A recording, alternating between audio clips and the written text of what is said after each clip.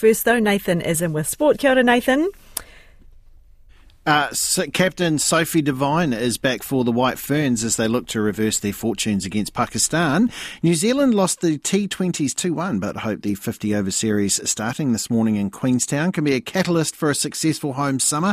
Devine admits her side has been below par during recent tours to Sri Lanka and South Africa, but was happy with their efforts in the final T20 victory over Pakistan.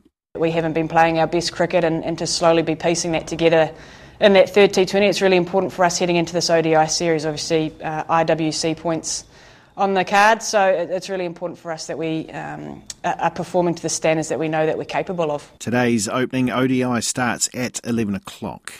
And St George Illawarra NRL player Talato Jr. Amoni has avoided jail over a rooftop hammer attack on a tradesman in Wollongong last year.